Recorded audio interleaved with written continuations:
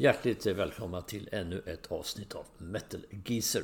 Jag tänkte ta vid den här tråden om historiska händelser. Saker som mer eller mindre genomgripande har påverkat hårdrockshistorien på olika sätt. Jag har gjort ett par avsnitt innan om Cliff Burtons tragiska bortgång i dörrarp och även Freddie Mercurys allt för tidiga död. Och jag tänkte gå vidare med en kanske lite mer positiv nyhet.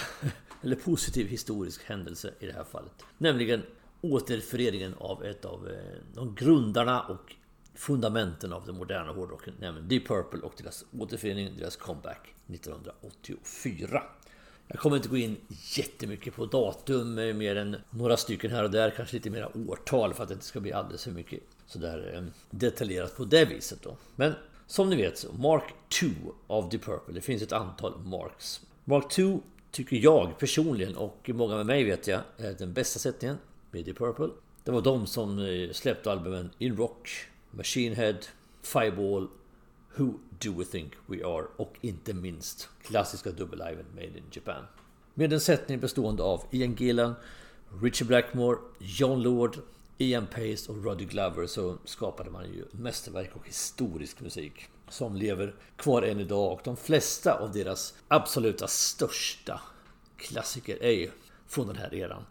Utan att för den skulle på något vis se ner på kanske framförallt Mark III som också gjorde väldigt mycket bra musik när David Coverdale och Glenn Hughes kom in och ersatte Ian Gillan och Roddy Glover. Bland annat har man ju skapat låtar som Burn och Stormbringer som är titelspåren från albumen med samma namn som är klassiska på sitt sätt. Men på något vis, Mark II är ändå något extra och något alldeles speciellt i hårdrockens, eller Deep Purples historia, så vill jag nog påstå. Så att när de splittrades 1973, de imploderade egentligen i någon form av osämja framförallt mellan Blackmore och Gillan, och det här är något som gått igen genom hela Deep Purples historia egentligen. Osämjan mellan de här två alfahannarna som den då handlar om. Plattan Who Do We Think We Are som var det sista som bandet släppte, egentligen en riktigt bra skiva faktiskt, men inte på något vis har den väl kanske blivit lite bortglömd eller förbisedd, ställt bredvid klassiker mastodontpjäser som In Rock och Machine Head. Men exempelvis Woman from Tokyo är en alldeles fantastiskt bra låt som de skrev inspirerad av sin stora Japan-turné som resulterade i det här fantastiska dubbelalbumet då, Made in Japan. Och det finns fler bra låtar på den här plattan. Jag kan bara namedroppa Mary Long till exempel, jättebra låt som exempel. I alla fall, bandet bytte skepnad, bytte medlemmar, Ian Gillan och Roddy Glover ut. Roddy Glover å sin sida blev skivproducent i mångt och mycket. Han producerade bland annat Nazareths stora klassiker Razzman Ass och gjorde även lite musikaler som The Butterfly Ball and the Grasshoppers Feast, där han exempelvis har med artister som David Coverdale, Glenn Hughes och även Ronnie James Dio är med på den här. Och han höll på med lite sådana andra sidoprojekt av och till. Medan Ian Gillan å sin sida startade Ian Gillan Band som först var någon form av jazz-fusion rockband innan de transformerades om då till och förkortade ner namnet till Gillan och blev ett mer regelrätt hårdrocksband och släppte mycket bra skivor under karriären. De var lite svajiga av och till, men generellt sett väldigt mycket bra plattor. Jag håller väl Mr. Universe och Glory Road kanske som de två skarpaste vapnen i den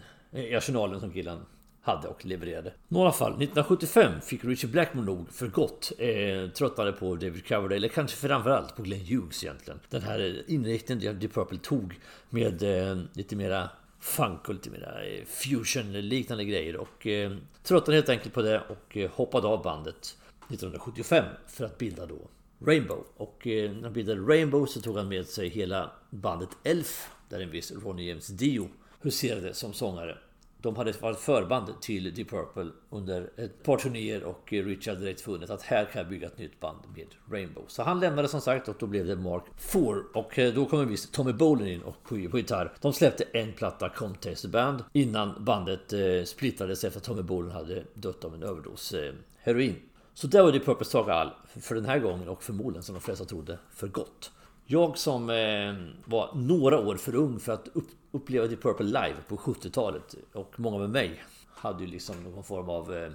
man kände att Deep Purple är något... Det är ett band man ser upp till, med ett band som man älskar, som man har lyssnat på allting. Man tycker det är fantastiskt bra, men man kommer ju aldrig att få se dem live. Så är det liksom bara. Det är bara att acceptera läget. Vi får se på Whitesnake, vi får se på Rainbow, vi får titta på Gillan.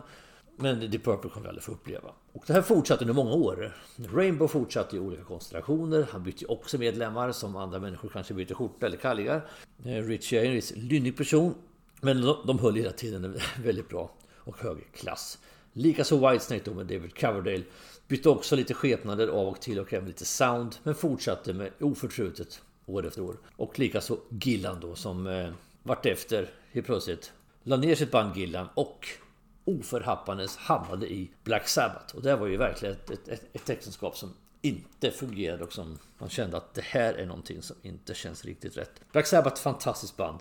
Ian Gillan, en enorm sångare och fantastisk artist och med ett förflutet i Deep Purple. De här två, det är lite olja och vatten. Det stämmer inte riktigt med de här två ihop. Och plattan Born Again som kom 83. Han ersatte ju alltså då Ronnie James Dio på sång i Black Sabbath. Och som sångare betraktat, ja absolut.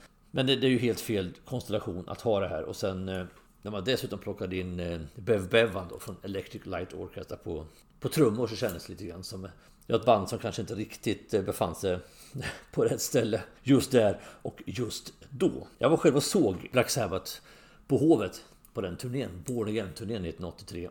Med Pretty Bates som förband för övrigt, som en liten parentes. Så är det ändå så att man märkte redan då att Ian Gillan har nog inte riktigt tankarna här på att vara med i Black Sabbath särskilt länge. Han, bland annat hade han texthäften då på golvet som han läste innantill. Han inte brytt sig eller kunde inte, eller hur man nu ska säga, memorera texterna, så han hade dem framför sig. Och det kändes lite grann som att väldigt omaka på något vis. Jag har sett Black Sabbath efteråt. Jättebra konserter med Ozzy på sång. Skitbra. Just den här Black Sabbath-konserten var faktiskt en av de större besvikelserna jag har upplevt i konsertsammanhang av alla hundratals jag varit på. För man hade ju inställningen att Black Sabbath kommer till Sverige. Skivan innan var ju Mob Rules, så att det här kan liksom bli hur bra som helst. Man kommer att köra en massa Dio-låtar och det blev inte så. De körde ganska mycket Born Again och sådär. Så här någonstans märkte man att någonting händer här. Det är någonting på gång. Och likadant så hade ju Richie Blackmore på något vis lagt Rainbow då i malpåse efter... Som det visade sig då, sista plattan innan han gick tillbaka till Deep Purple då. Bent Out of Shape, en riktigt bra skiva. Lite snäll, men det var Rainbow på slutet. Men de var fortfarande jävligt bra, så att riktigt bra skiva. Så någonstans här hände det någonting. Och det började ryktas, det började glunkas lite. Och i april 1984 blev det då bekräftat att den klassiska line-upen Mark II hade återförenats. Richie Blackmore hade lagt ner Rainbow. Gillan lämnade då det här misslyckade samarbetet med de övriga i Black Sabbath. John Lord och Ian Pace kom tillbaka. John Lord hade varit då i Whitesnake, och Ian Pace, som också gästspelade i Whitesnake, var då senast i Gary Moores band. Och Roddy Glover kom in också, hade ju också varit med i Rainbow då, som bekant. Och kom tillbaka till fadershuset till Deep Purple i april 1984. Man träffades i Vermont för att då repetera, spela nya låtar och känna på om det här verkligen kommer att fungera överhuvudtaget. Och det här finns förevigat då i den här musikvideon till låten Perfect Strangers, som den första plattan då skulle komma att heta. De visste ju själva inte hur det skulle ta vägen, vad som skulle gå. De var lite fundersamma. Det hade ju gått några år sedan de var med. 11 år sedan de släppte sin senaste platta i den här sättningen. Musikvärlden var väldigt förändrad.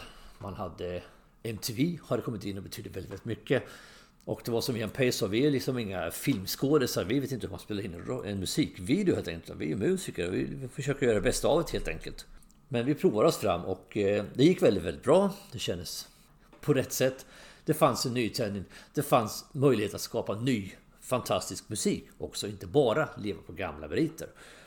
Det var lite som Ian Gillan sa, att det var lite grann som att om du går in i... Öppna din garderob och så rotar runt på dina gamla kläder som du har. Och så ser du, men jäkla hell ligger på handskar jag inte haft många år. Undrar om de fortfarande passar liksom. Ja, sitter som perfekt liksom. Det är som ingenting har hänt. Skitbra. Everything fits perfect. Och så kan man bara köra på. Det var verkligen så. Och energin var god. Man var på glatt humör. Allt kändes bra. Solen sken. Alla var mätta och glada. Gitarren var stämda rätt. Trumskinnen var hela. Allt kändes fantastiskt bra. Och det var verkligen så. Det var så här euforisk stämning. Inte minst även bland fansen då förstås. För nu gick ju ryktet om att det kommer en ny platta. Och det här har jag pratat om kanske mer gånger än vad som är hälsosamt i podden. Datumet när plattan Perfect Strangers släpps. Inspelad i augusti 1984, färdigställd i augusti 1984 ska jag säga, och släppt på 29 oktober samma år 1984. Så jag stod utanför skivaffären, smet från jobbet för att kunna köpa mig ett ex av den här skivan. För det här var ju hype, det var riktigt superhype att Deep Purple kommer tillbaka. Det var få band i hårdrockshistorien som kunde göra en comeback som skulle göra så mycket eko omkring sig. Så in och köpa plattan, den sålde ju slut förstås samma dag. Hem med så här darriga fingrar, öppna plattan, lägga den på skitallriken, för vi pratar vinyl här mina vänner, och så lyssna på det här. Perfect Strangers-låten hade man ju hört innan. Den hade ju kommit då på MTV med den här videon där man ser liksom sessioner från inspelningarna då. Men det finns mycket mer bra låtar också. De drar igång liksom en 7 minuters låt, Knocking at your back door. Ja, vad låten handlar om kanske vi inte ska gå in på här, men oavsett det, väldigt bra låt och väldigt modigt att starta en comebackplatta med en låt som är över 7 minuter lång. Så det är väldigt mycket, jag vill påstå att det är väldigt mycket Rainbow-influenser på den här plattan. Låtar som Gypsy's Kiss och Under the Gun skulle lika kunna vara på valfri Rainbow-platta. Men Ritchie Blackmore har ju stort inflytande i The Purple under den tiden han är med, så det kanske inte är så konstigt. Roddy Glover själv har sagt efteråt att han tycker skivan betraktas lite som ett lapptäcke på något vis. Att han inte är helt nöjd med skivan jämfört med andra plattor man släppts efter den här. Men jag håller den här plattan, jag gjorde en special om Deep Purple. Jag håller den här plattan absolut bland topp 5 av Deep Purples samtliga skivor. Jag tycker den håller ihop väldigt bra. Och kanske på något vis den plattan som med den här återförenade Mark 2-sättningen, den plattan som jag håller som jämnast rakt igenom med de andra, också är väldigt, väldigt bra. Givetvis ska man ut på turné också på det här. Och oerhört emotsedd turné, utsåld överallt, fullt hus, lapp på luckan och så vidare. Man startade at the end of the world, om man säger så, där vi bor i den här delen av världen, nämligen nere i Australien. De fick äran att först se den här nya sättningen med Deep Purple på sin första turné, Perfect Strangers-turnén. Succén är förstås omedelbar. Med, man ska vara lite krass, och det ska man väl vara förstås, så hör man ju att Ian Gillans röst fortfarande är väldigt bra här på 80-talet. Men han fixar inte riktigt det här som man när han till exempel gör duellen då på Strange Kind of Woman med gitarren som han gör så fantastiskt snyggt på Main Japan-plattan 72. Det kraxar lite där i den här återföreningen, för han gör ju det ett antal år in i det här också. Men utöver det jag vill påstå att det är fel i marginalen liksom. Jag tycker det spelar liksom ingen roll. De sätter Child in Time och såna här låtar som är fan inte lätt att sjunga. Allt det där sätter de jättebra, och de väver in lite den här Beethovens 9 från Rainbow-sättningen och alltihop. Det blir fantastiskt bra. Av någon anledning så missade jag faktiskt den här turnén. Jag har ju sett dem massor med gånger efteråt. Men just den här turnén var jag faktiskt inte och såg. Men jag återkommer, det tror jag som sagt igen betydligt med råge längre fram i Deep Purples historia. Vinyl-bootlegs var väldigt stort på den här tiden också. Så att där sprang man och köpte mycket. Inte minst då med Deep Purple, med återföreningen. Och ja, bootlegs är ju roligt. Det är oftast väldigt dyrt att köpa dem. Men det är roligt att ha dem på något vis. Ljudmässigt är det oftast en katastrof, om man ska vara helt ärlig. Det skramlar och det burkar och det är lite ruffigt ljud. Och det är verkligen som det är. Det låter som det gör. Man är inne i en valfri islada och ser på en konsert, så det är liksom det ljudet du får, fast egentligen försämrat lite grann också då, för det blir lite burket ibland. Men jag köpte ett gäng bootlegs från den här turnén. Bland annat en bootleg från Stockholm. För det här de spelade 3 kvällar i Stockholm på den här turnén. Så jag köpte en bootleg som heter Third Night från den här sättningen. Men framförallt den som är bootleg som kanske är roligast från den här turnén, det är en från England, från Knebworth Park. De spelade 22 juni 1985 på sin Perfect Strangers-turné. Den bootleggen är rolig för att det här blir en väldigt klassisk spelning. Det regnade som satan och det var rena lervällingen framför scenen och katastrof på det viset. Men spelningen har gått till historien som The Return of the Knebworth Fair. Och det är lite roligt att ha den ändå på en ljudmässigt halvrisig bootlegplatta. Men här i alla fall var ju Deep Purple tillbaks. Stort. De är som världen låg för deras fötter igen. Det var en väldigt stor händelse det här. Verkligen. Och man fortsatte då att släppa nästa platta, House of Blue Light. Och redan här började problemen faktiskt att märkas lite grann. Perfect Strangers blev en monumental jättesuccé. Det är egentligen bara Burn som har sålt bättre. Alltså Burn gick upp på 4:e plats på Englandslistorna, medan Perfect Strangers gick upp på 5:e plats. Så det är deras näst största succé. Men här någonstans började problemen göra sig påminna lite grann redan här på nästa platta som kom 1987. Närmare bestämt 12 januari. Ritchie Blackmore har sagt bland annat att han tycker själv, citat, I think I played like shit on it and I don't think anyone else got that into it. Så att Slutcitat. Han är inte nöjd med skivan, han är inte nöjd med hur de andra spelar heller. Och Jon Lord har också sagt i intervjuer efteråt att vi försökte förnya oss på något vis på den här plattan. Vi försökte göra vår musik modern och relevant för den yngre publiken, vilket ju var egentligen fel. Folk vill ha Deep Purple som Deep Purple låter. Låt nya band göra sin grej och vi gör våran grej. Men det betyder i sig inte att skivan är dålig på något vis. Jag har ett par riktigt bra spår på plattan, verkligen.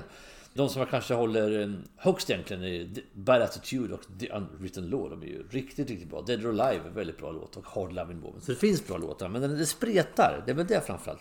Skivan spretar väldigt mycket och den håller verkligen inte ihop. Jag tycker inte det.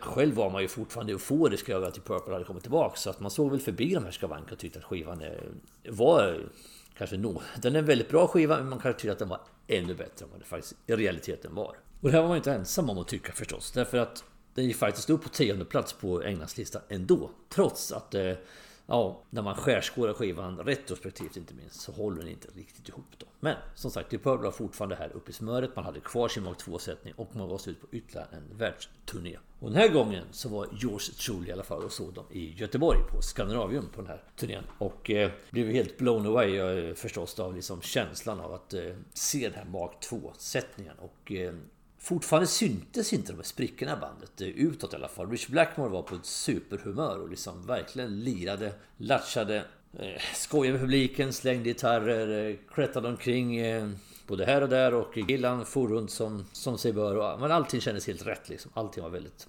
bra och musikaliskt var det fantastiskt bra. Men Jon Lord hade ett monumentalt keyboard-inslag exempelvis. Och men allt var liksom väldigt lyckat och väldigt bra. Vi såg dem ytterligare en gång på samma turné. Vi åkte till Oslo till Vallehovins i staden i Oslo i Norge och såg en sån här mini-rockfestival där det var Pretty Maids, Status Quo och Deep Purple som ledde. Väldigt bra även här. Det var, man vet ingenting fortsatt på den här turnén heller. Och man hade en lasershow som var otroligt för den tidens mått mätt väldigt imponerande. Det här resulterade i alla fall i en dubbel live som kom 1988 som heter Nobody's Perfect. 28 juni 1988, och om man får ta lite navelskåderi och lite sådär mina egna 15 seconds of fame eller 15 minutes of fame, så är det ju att flera av de här låtarna på den här dubbelliven är faktiskt inspelade i Oslo på Vallehoven. Så någonstans finns man med på skivan. På något sätt, inte för att man hör sig, men man är där någonstans i alla fall i publikjublet. Det är ändå lite roligt sådär. Skivan i sig är ju habil liveplatta, inte i närheten av monstren Made in Japan eller Made in Europe, givetvis. Men det som är lite roligt på den här skivan är att man släpper då en nyinspelning av deras första klassiker Hush, som kom redan på 60-talet då när man hade sin Mark 1.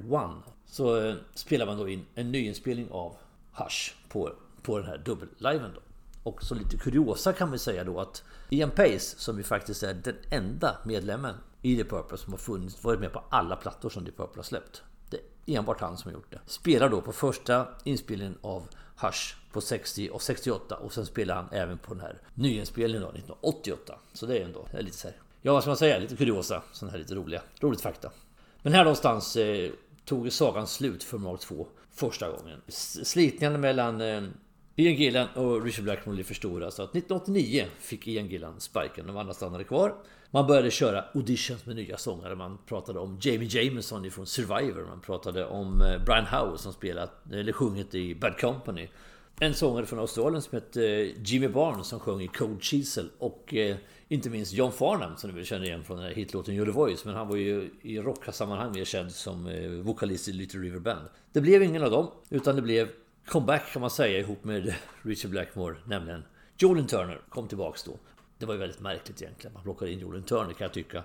Inget fel på Julian Turners insatser som vokalist. Inget fel på Rainbow-plattorna som han är med på. Tvärtom, de är fantastiskt bra. Men liksom, det här är Richard Blackmores verk givetvis. Så plocka in Julian Turner i det här sammanhanget. Och släppa då en The Purple-platta.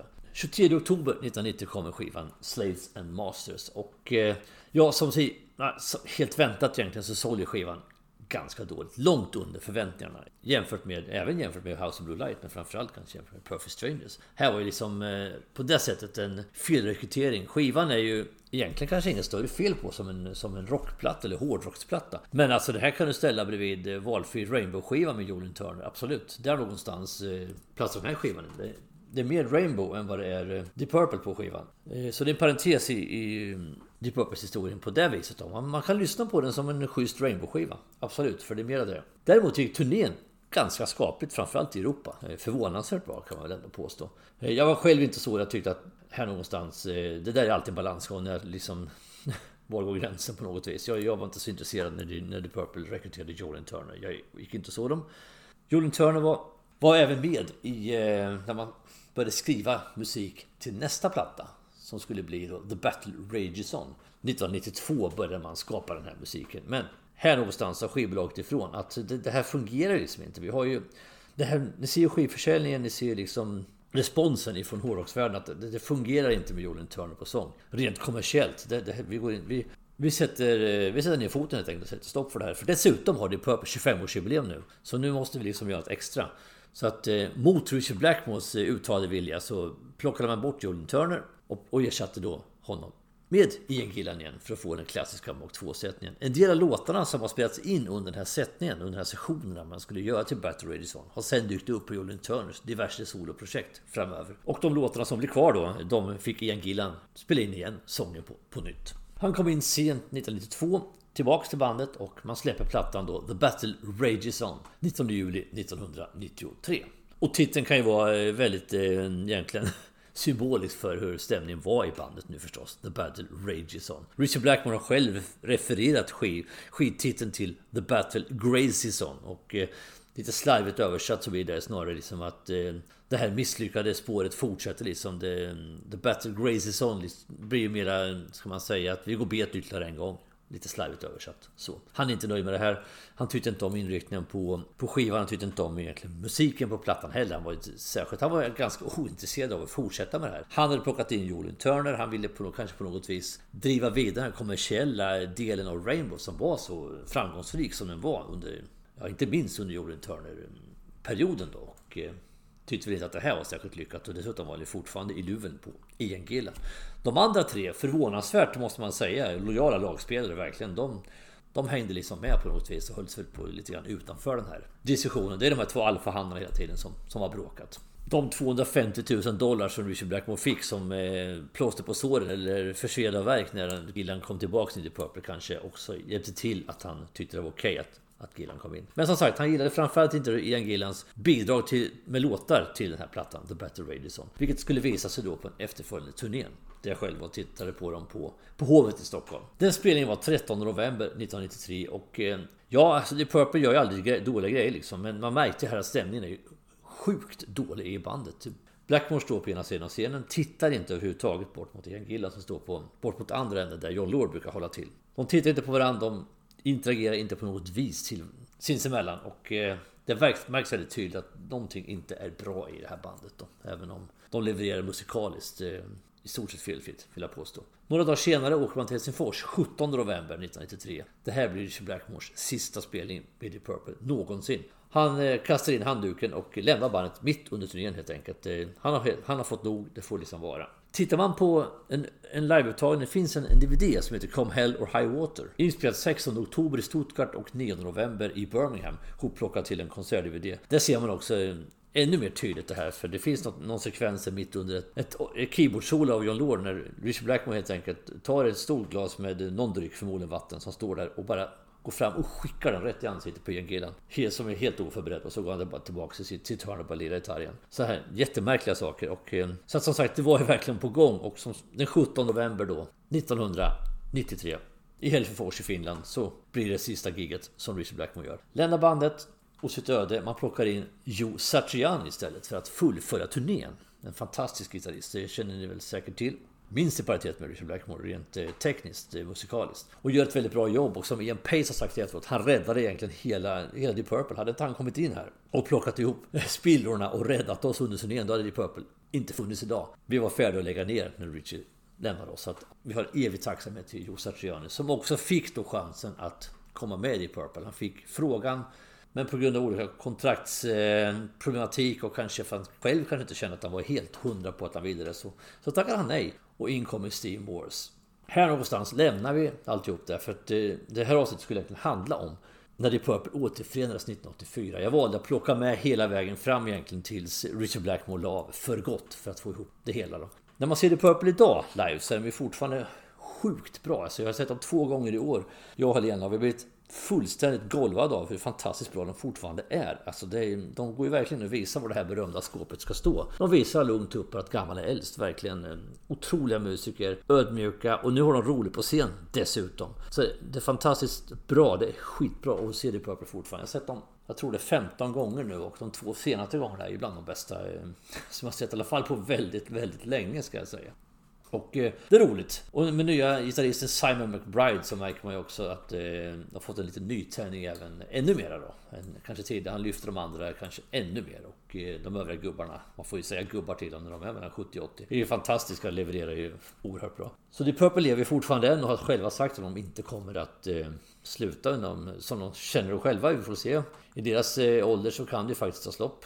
Egentligen, när Sean nu får lite krass. Och Ritchie Blackmore å sin sida, ja, han stolpar på där i sina brittiska slott med sina näbbskor och sin narrhatt och spelar luta. Tycker inte att det är särskilt roligt. Men å andra sidan, när han gjorde sin återförening med Rainbow då 2019 så var det ju en monumental katastrof jämfört med hur de har låtit innan. Så det kanske är bäst att låta bygones be bygones och låta Ritchie Blackmores minne leva i den fantastiska musik och det enorma gitarrspel han gjorde i Deep Purple och i Rainbow. Då det begav sig, så att säga. Men det jag ville få fram lite grann med den här långa harangen på slutet, det var att om man ser Deep Purple idag, när man tittar på dem och spelar på i sammanhanget mindre arenor som Hovet i Stockholm, som dessutom man skärmar av så att det är inte fullt på hela Hovet, så kanske man har svårt att förstå hur de kunde liksom sälja ut 3 kvällar 1985, eller hur hypen kunde vara så otroligt stor så att man kunde ha en egen festival utav på Nebworth Fair liksom, och sålde ut som Iron Maiden gör idag. Men så var det då 1984 och på 80-talet då, för det var otroligt stor händelse när Deep Purple återförenades, och det tycker jag ändå man ska ha med sig på något vis. Det är ett av de största banden i hårdrockshistorien, och utan dem, Led Zeppelin och Black Sabbath, så hade inte hårdrocken sett ut som den gör idag. Absolut inte. Och med det sagt så stänger vi boken om berättelsen kring återföreningen av Deep Purple 1984. I det här avsnitten har jag inte någon topp 5 på det viset. Jag vill bara nämna 5 stycken riktigt bra låtar som jag tycker man har gjort efter sin comeback mellan 1984 och fram tills Ritchie slutade 1993, som jag tycker man kan lyssna på med välbehag. 5 stycken låtar i tidsordning. Och vi startar då med comebackplattan Perfect Strangers och tar titelspåret förstås. Det spelas ju fortfarande live, och med den äran, den smälter verkligen in bland övriga Deep Purple-låtar och är bästa låten på bästa skivan sen de återförenades. En odödlig klassiker numera. Verkligen fantastisk låt. Jag väljer även Wasted Sunset från samma skiva. Det är en ballad, en fantastiskt bra ballad där Ian Gillan sjunger klockrent och fantastiskt, och en riktigt smäktande snygg hårdrocksballad av 80-talssnitt på. Ja, den är riktigt, riktigt bra. Sen tycker jag man kan ta med sig. Hoppar till nästa låt. Vi tar nästa platta då, House of Blue Light, och tar 2 låtar därifrån. Vi tar The Unwritten Law som jag tycker är favoritlåten på den skivan. Ganska udda, ska jag säga, driv i versen. Den är väldigt annorlunda uppbyggd så att säga, men en jäkligt bra låt och riktigt skarp refräng som kröner alltihop. Och sen låten som stänger plattan, Dead or Alive, som en så lite stänkar i högt tempo, kanske lite Rainbow-inspirerad låt, lite grann i samma ådra som Fire Dance eller Drink You Me to Devil från plattan Bent Out of Shape. Också en låt som kanske inte är känd för den stora massan, men väldigt, väldigt bra. Och den 5:e jag plockar in är ytterligare en låt som han fortfarande har kvar i sitt liveset, och som faktiskt Ritchie Blackmore, trots att han inte gillar den här skivan, har med i sitt sätt ibland, både i Rainbow när han återfinns det bandet och i sitt Blackmore's Night då, nämligen Anja, som jag tycker den är skitbra, och den här gitarrslingan som Ritchie har vävt ihop där är ju helt magisk, och en jättebra låt, och också en låt som vävs ihop väldigt snyggt med deras klassiska örhängen på konserterna nu för tiden. Så, med det sagt så är vi klara med avsnittet. Jag hoppas ni har haft behållning av det. Det har varit lite roligt att få höra lite grann om en del av Deep Purples historia, i alla fall gått ner lite mer på djupet i den. Vi hörs snart, mina vänner, med ett nytt avsnitt som jag som vanligt inte vet vad det kommer att handla om här och nu. Det vet jag förhoppningsvis bättre där och då. Men fram tills vi hörs igen så gör vi som vi alltid gör. Vi fortsätter stava med det hårda alfabetet. Tack och hej.